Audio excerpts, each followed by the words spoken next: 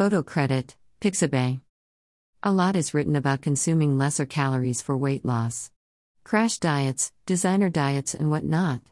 For the one on the path to health, a fundamental knowledge may be of great aid. It is true that 1 kcal, what we call as calorie, from whatever source, be it ice cream or burger or salad, contains 4,184 joules of energy. So far so good. Ghrelin is an important gut hormone whose hallmark functions are its stimulatory effects on food intake, fat deposition, and growth hormone release. It is famously known as the hunger hormone. The more the ghrelin secreted, the hungrier you are. However, the functions of ghrelin go well beyond hunger. When we eat foods containing processed sugars like ice creams and candy, fructose is released in the body.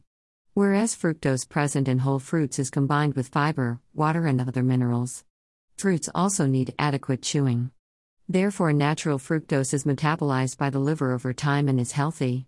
However, fructose in processed foods does not have the luxury of other combinations. It provides a sugar spike. More about that later. For now, it is vital to know that consumed beyond a point, fructose from processed foods may cause insulin resistance, abdominal fat gain, blood sugar, and so on. Even if we decide to consume identical amounts of calories from processed foods, we may lose only a small amount of weight and a lot of health. Moreover, processed food fructose leads to higher levels of ghrelin. Hence, the person does not feel quickly satiated. You end up eating more after an ice cream with 600 calories than after a very large bowl of fruits and fresh salad containing 600 calories as well. If you want to lose weight, the choice is obvious.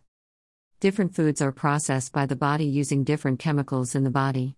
For example, proteins, which typically contain 4 calories per gram, require a lot more effort by the body for its digestion. This effort reflects in using energy or thermic effects.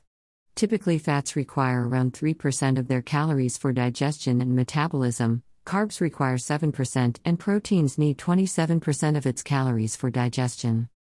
The maths is very simple. If I eat 100 calories of carbs, 93 calories will be left with my body, while if I eat proteins, only 77 calories will be left for the use of my body. Hence, eating proteins is a better choice for weight loss. Not just that, studies also indicate that a high-protein diet boosts body metabolism. Therefore, high-protein diets provide greater metabolic advantage. A boon for potential weight losers. Proteins also satiate the brain centers far better as compared to carbs. Studies have shown that higher protein intake may reduce hunger by up to 30%. Therefore, proteins are wonderful for weight reduction. Refined carbs have what we call as a high glycemic index (GI). This measures how quickly calories are digested, and they raise blood sugar. Refined carbs provide a huge spike in blood sugar very fast. It further leads to a sharp fall within hours. This roller coaster of sugar creates a strong craving for another spike or another refined carb snack. Higher GI foods also create up to 80% greater hunger as per studies in teenagers. It is clear that a calorie from carbs or from fats or from proteins or from refined ingredients is just not the same.